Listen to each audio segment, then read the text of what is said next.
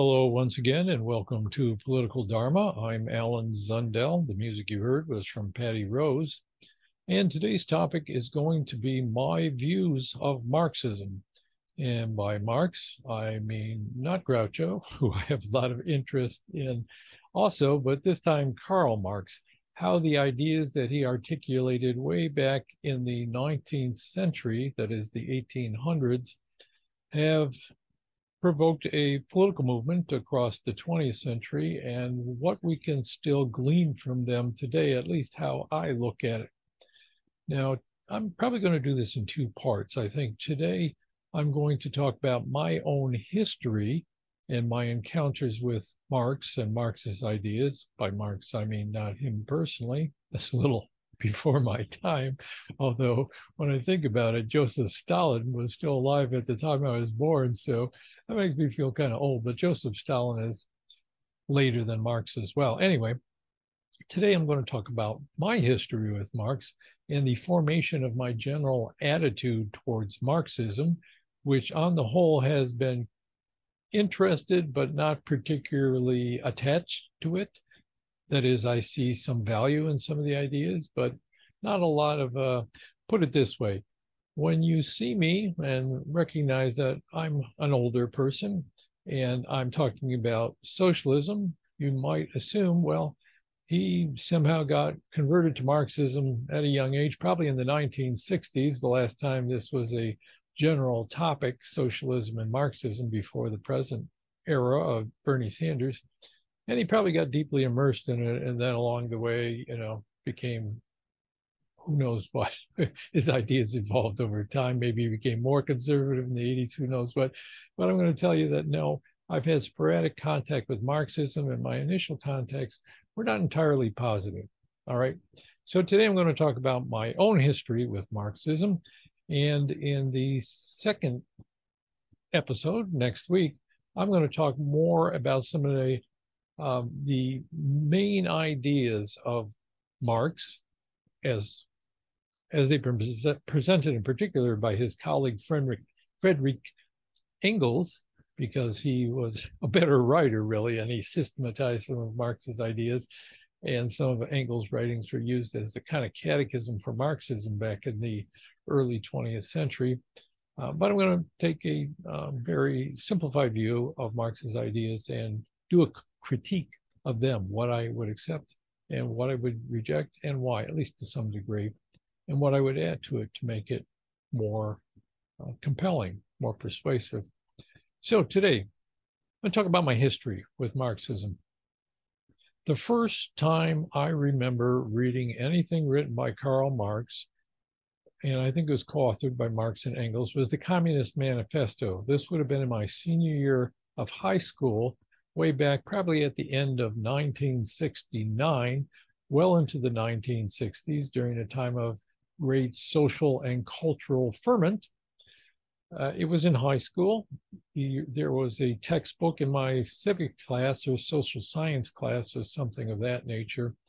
And one of the readings was either the Communist Manifesto in its whole, but more likely, I think, an excerpt from the Communist Manifesto. And I read it, and my impressions, as far as I remember them, were not positive. He was talking a lot about workers of the world unite and the proletarian revolution, and a host of ideas that I'm not sure how much I understood at the time. I was not a deeply political person at the time, but my attitude toward working people, especially people that were often depicted in Marxist artwork as people wearing hard hats and carrying tools, to me, these were people like the middle-aged men that I knew working in the car factories. I grew up just outside of Detroit, Michigan, and it was the heyday of the car industry there. So I associated with people like that, people who worked in the factories, maybe construction workers, people who generally were blue collar, worked with their hands. And to my mind, now this is speaking as someone who was a teenager through the 1960s and became very immersed in the counterculture and the music and fashions of the time. Those kind of hard hats, as we called them, men who at work wore the the hard helmets to protect their heads in factories or construction sites. Those people were in favor of the Vietnam War. Of course, this is a simplification, but this was my perception at the time. They were largely in favor of the Vietnam War, intensely patriotic. Of course, I was against the Vietnam War, and they were against hippies. They didn't like hippies like me. I was growing my hair long and interested in rock music and changing the kinds of clothing I wore and things like that. And they voted for Richard Nixon, of all people. So they were not on my list of the most progressive or most culturally enlightened people. So when you're talking about workers unite, this is the picture in my mind. And the idea of revolution was very much in the air. I should say that the teacher who assigned this textbook was a fresh college graduate, not that much older than me, who had been a member of the Students for a Democratic Society, which was a prominent participant in the anti-war movement. So he probably had the idea that he was going to, at least in some kind of sneaky, covert way, radicalize us to a certain extent. But my idea of revolution was more along the lines of cultural revolution, which I think was much more widespread at the time. Even though people talked about political revolution, the idea that revolution, the change of society, would come one by people being exposed to different forms of music, different ways of relating to each other, peace and love, man, and all that, giving each other hugs, consciousness expansion through mind-altering drugs like LSD or mushrooms, and later, actually earlier than 1969, but meditation, when the Beatles got into transcendental meditation. So the idea here was cultural revolution would change the way people thought, acted, behaved, and have an effect on society, making a better society. And this was reflected in the music at the time. Of course, music was of the essence to those of us who were teenagers at the time. You had the Beatles revolution, you had Rolling Stones Street Fighting Man, you had the Who singing Won't Get Fooled Again 10 years after.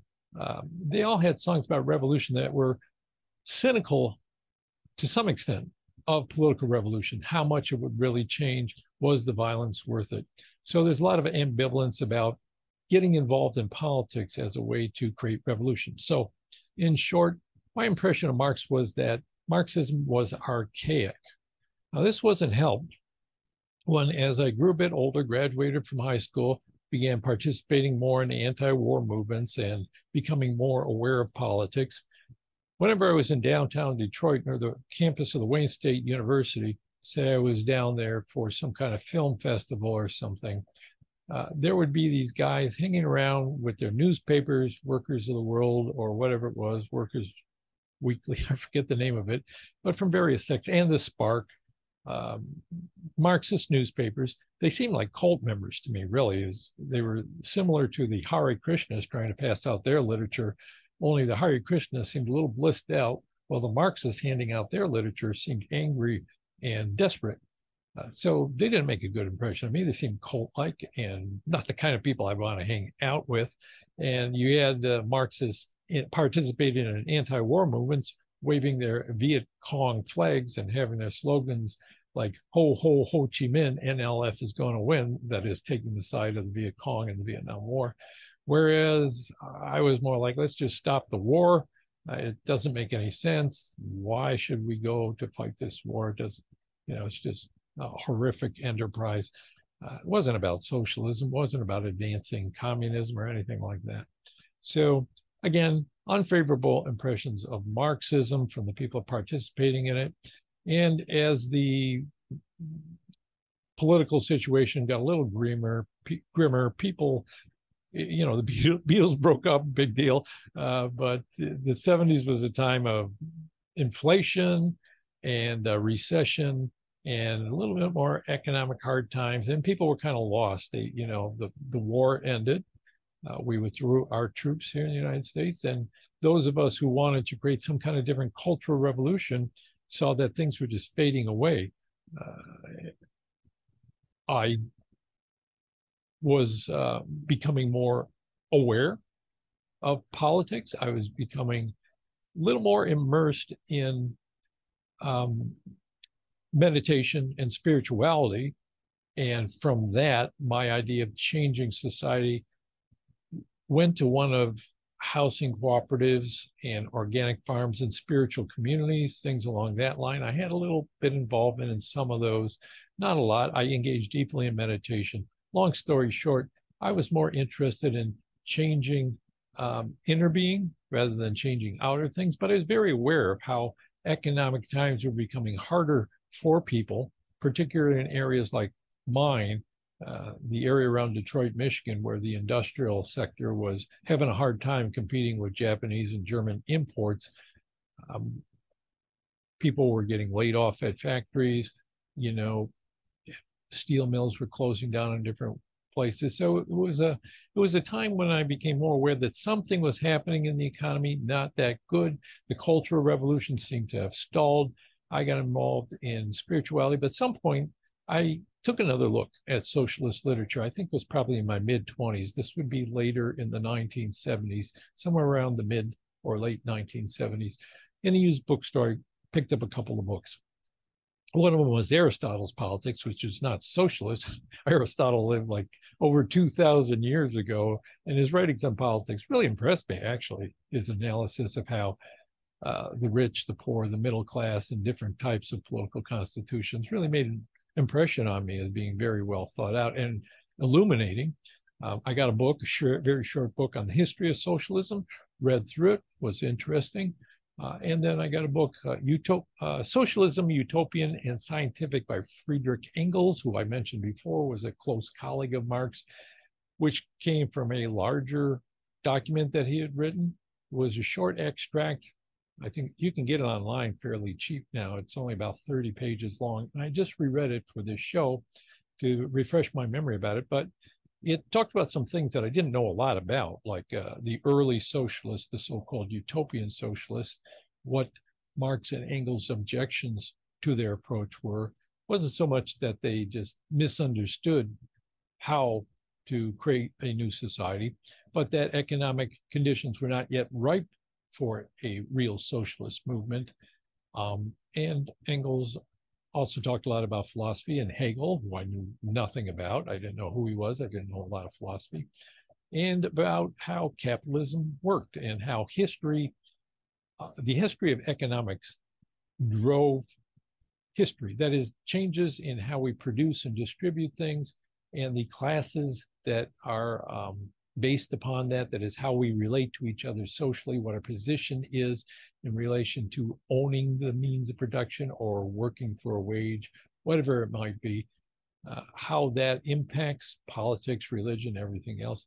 So it was a shorthand version of Marxism. I found it very interesting, but still at the end where he is talking about where the contradictions of capitalism. Again, this is an analysis of capitalism and seeing of historical trends. It is not presenting a model for socialism, which is something I'll probably talk a little more about next week. It's more seeing that capitalism is a particular way of organizing economic production and distribution, and how tensions within that social arrangement will inevitably lead it towards change, just like all history is change. As economics changes over time,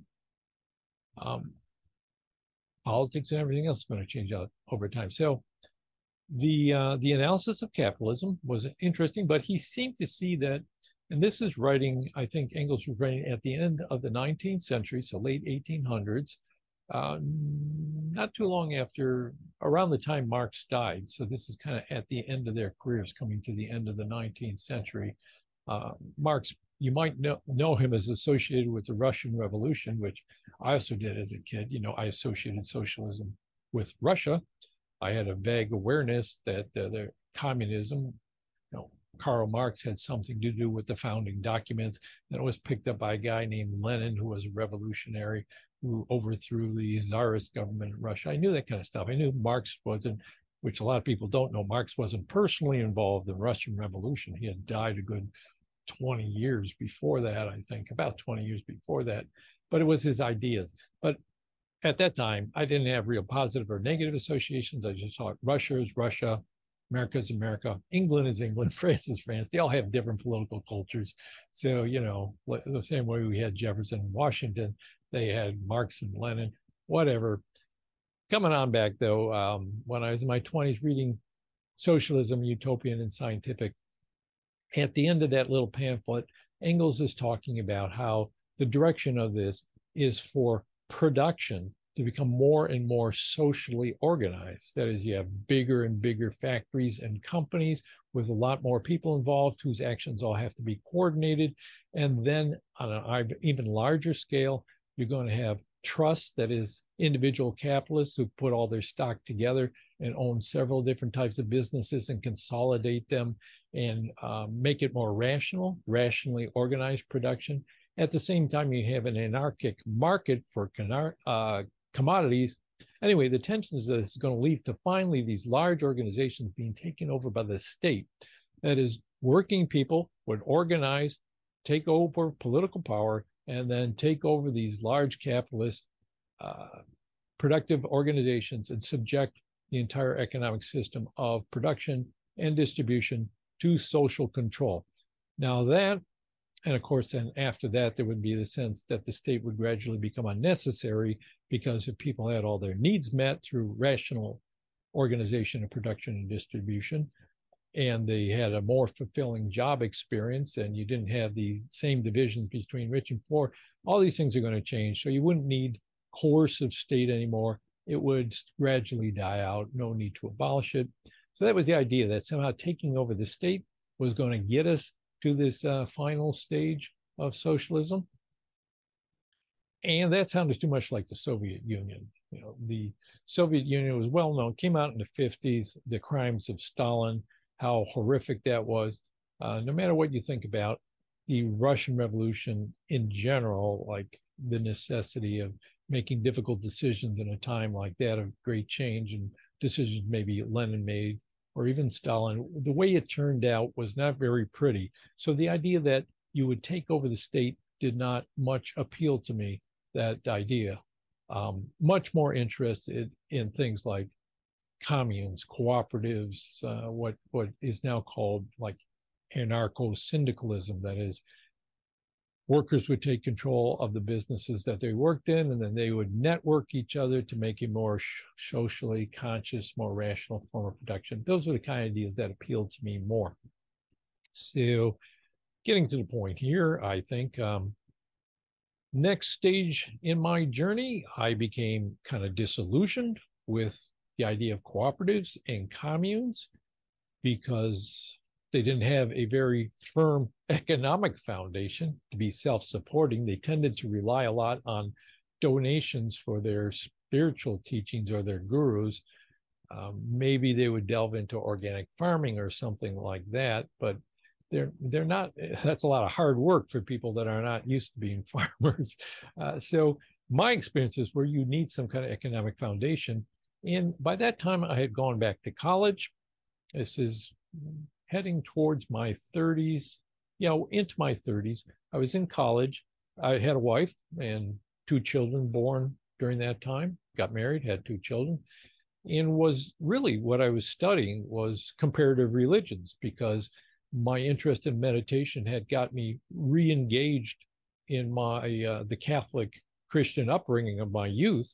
I became more aware of the contemplative tradition, which has a strong tradition of meditation, not so much in the Jesus movement or the evangelical movement, which also strong around that time. Got more involved in contemplative Christianity, which also had a strong association with left-wing Catholic social justice movements, like doing more for poor people and reducing the military budget.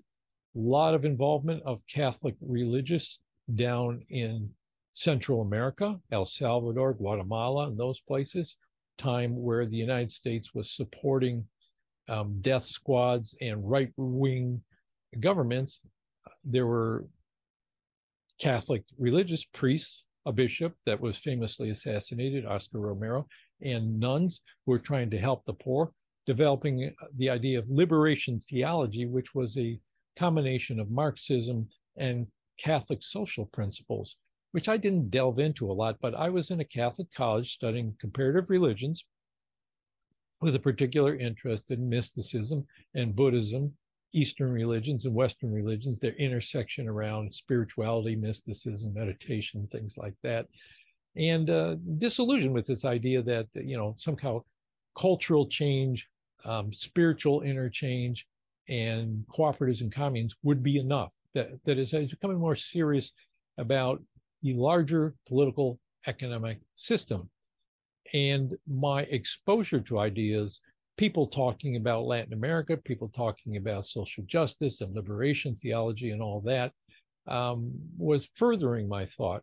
I took a class in which one of the professors talked about how Christians traditionally have had one of three broad approaches to politics and the economy. One would be withdrawing, like into separate communities, kind of the orientation I had. Another would be just accepting this is the will of God. Whoever's in power is there by the virtue of God's mysterious providence, so you should not fight against them. And the final one was the social justice tradition, that you should get into it to change it, social gospel and all that. Well, I thought, the first two options aren't for me, because this government does not seem to be a righteous or just government in a number of ways. Our government, that is, the presence of militarism and poverty in particular. I was living in Detroit, became very familiar with some of the poorer people in the inner city, knew that their prospects for self-improvement were very limited. There were no jobs down there for people. They were just stuck down there, living on very pittance of welfare, socially, isolated. So the sense that poverty was a big problem and militarism was a big problem, the reintroduction of building new generation of nuclear weapons under the administration of Ronald Reagan, all this stuff was bothering me. Got involved more in like protest movements and Catholic type organizations like Catholic Worker that had a political aspect to them.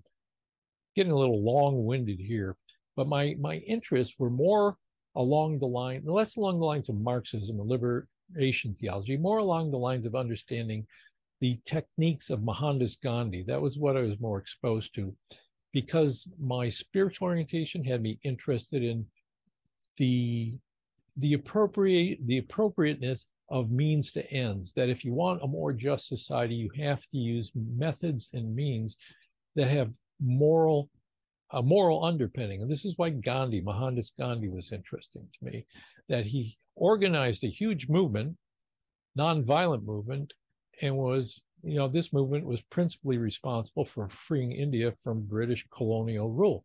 Very impressive achievement. Became very interested in his thought. Was not a socialist, although he had some socialist influences. His idea about economics were more suited to the Indian situation, where he thought they needed to return to village industries because most people had no way of using their time productively and providing for themselves. He thought you got to take up spinning and cultivation of small farms and small villages. So his ideas were kind of retrogressive, that is, returning to a past in order to meet the needs of the vast numbers of poor people of today in India. Not so much socialism, which was more the ideas of Nehru, who we worked closely with, a younger man who became the first prime minister of newly freed India. Anyway, I was interested in the ideas of Mohandas Gandhi, went to graduate school because I had the prospect of a job with insurance in becoming a teaching assistant, and I had a lot of questions I wanted answered, so I wanted to go back to school. Had the prospect of a graduate teaching assistantship, helped me support my family while I continued to pursue these ideas. And I took courses in all kinds of things like political theory, political philosophy, and courses in the Christian social gospel and Marxism, socialism. And this is where I began to read a lot of Marx myself. We had a reader, I remember, that had long excerpts from Das Kapital, Marx's primary work at the end of his life, and a lot of his earlier writings. Found them very interesting. The parts that were most interesting is his analysis of class position and how it influenced politics. And over time, as I was a professor, the thing that I found most valuable about Marxism was when people used these ideas to explain history and politics, contemporary politics, as well as the history of politics, by analyzing the place of political actors in the economic sphere, how their position in the economy influenced the kind of interest they had, and therefore the kind of politics that came out of it. And as economics changed, politics changed, and the interaction between those, I found that very fruitful in an academic sense in understanding the world, both historically and in politics contemporarily. Less interested in Marx's ideas about economics. They seemed outdated to me. His analysis of capitalism relies heavily on something called the labor theory of value and how that explains the appropriation of surplus value. Not going to get into that today, but I didn't find it entirely convincing. In fact, just last year, I started rereading Capital, and the first fourth of it, I didn't get through it. I put it aside for a while. First fourth of it, he's explaining these ideas, and I still didn't think they held up really well. So that part of it, his economic theory, I didn't have that much interest in. More interested in the idea of self-management, because in Yugoslavia, they had a system of socialism that depended on workers' control of industries. I spent a lot of time reading about that, studying that, writing about that. That was the area of socialism I was most interested in. And there were other examples of things like that I was also interested in, like the Israeli kibbutz, organized cooperatively as communes, and the Mondragon workers' cooperative system. And in the United States, the movement to have workers take over factories that were being abandoned by their owners and workers run them themselves. That part of it, the American movement towards workers becoming the owners of the businesses they worked in, led me to other ideas. The guy named Louis Kelso took a long digression. His idea was really to spread capital ownership among a lot of people. Spent a lot of time in my academic career, as a professor, exploring those ideas, getting involved with other people interested in them and debating and trying to flesh out my own ideas a little more fully. And finally, let me jump ahead here. In 2008, you all know there was a big economic crash. That kind of was surprised a lot of people who thought capitalism had found its stability. It was the dominant system after the collapse of the Soviet Union. And for people who were inclined towards socialism and knew some Marx, like me, you were expecting a crisis like this. Didn't know when it was going to happen or exactly what form it would take. But when it happened, all of a sudden the interest in Marx was revived. And especially a few years later, when Bernie Sanders ran openly as a democratic socialist, all this interest in socialism revived. And it led me, among others, to start revisiting those things from the past. So I'd been familiar with a lot of Marxist writings from a couple of decades earlier, was familiar with interpreters of Marx and people who use Marxist ideas in their academic writing, but hadn't really versed myself deeply in Marxism. Well, with the pandemic, I began going back to the sources, reading, refreshing my knowledge of socialist theory, both anarchist socialism and Marxism, which were kind of competitors, the history of socialism, delving into that once again. And that's what really led to this series of podcasts and videos, is me working through my ideas by talking them out in a way that I would usually do with other people. But since I don't have other people around too much, especially during the pandemic, to talk to, I just began, doing it online. So if you look through the videos and you listen to me, if you know a lot about Marx, you may feel like, well, he doesn't know this stuff. He makes some mistakes here and there. He gets some general ideas, but sometimes he's a little incorrect. That's because I've been refreshing myself in it and kind of working my way through it. On the other hand, if you come to it with very little knowledge of Marx, you probably get a lot out of it, because I'm at least giving you some concepts to hang your hat on as you do your own explorations. So this is where I'm at right now. I still have some ambivalence towards Marxism. I see some value, particularly in its method of historical and political analysis, less value in its economics. And I find its history of trying to take Marx's ideas and find a way to organize workers and organize a movement around them the history of that, which kind of postdates Marx, it does postdate Marx from the first generation of Marxists in the early 20th century, then going on towards Lenin and the revolution and all that. There's a lot to be learned, a lot of lessons to be gleaned there for those of us who see the necessity of moving beyond capitalism, not just the necessity, but the inevitability, and trying to play a part in shaping how that goes, because we are active human agents in history, right? And in line with the best understanding we have, we're going to try to do what we can to move it in the direction that's good rather than negative.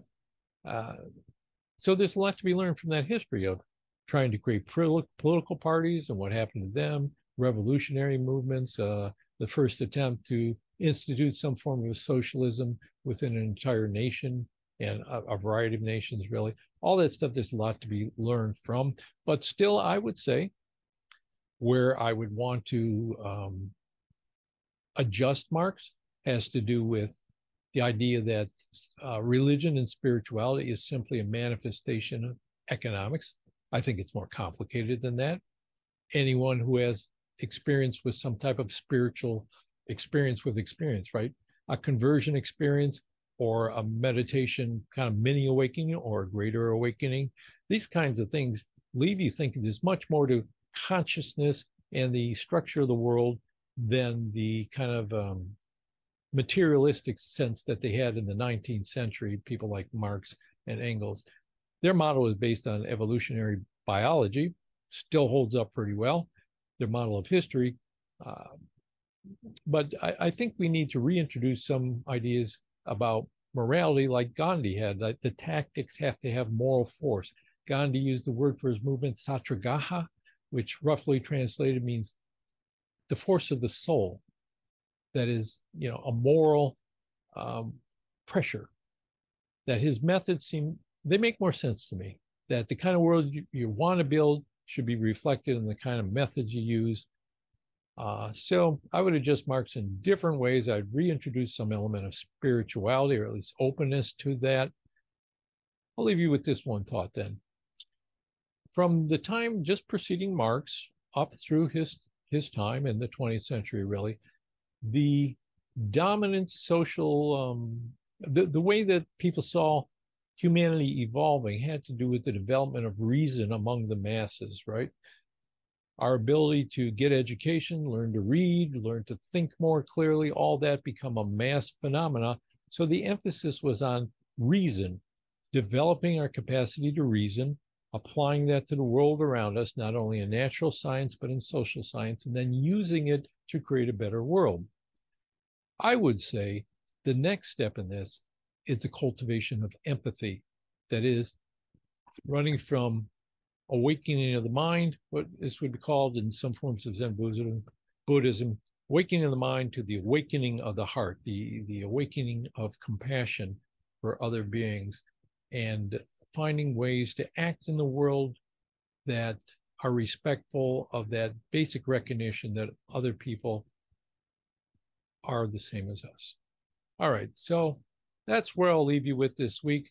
Next week, what I want to do is go back to Engels' work, Socialism, Utopian, and Scientific, kind of summarize it, and pick up on particular places I would do differently. I think I gave a sketch of that today, but maybe I'll get into it a little more deeply next time. We'll find out when we get there, right? See where I'm actually at. Thanks again for listening. Love to hear from you. If you want to post comments on my Facebook page or my YouTube channel, you can find access to podcasts, videos, and the rest through politicaldharma.com, a website where I have links to these other places. Outgoing music, again, is Patty Rose, Wee Little Tot, Patty Rose, and Joey Helpish. Hope to connect with you sometime. Bye. I see the chains are breaking. We gained our focus. The moves we're making will prove to determine our self-worth as a passenger on this vehicle Earth.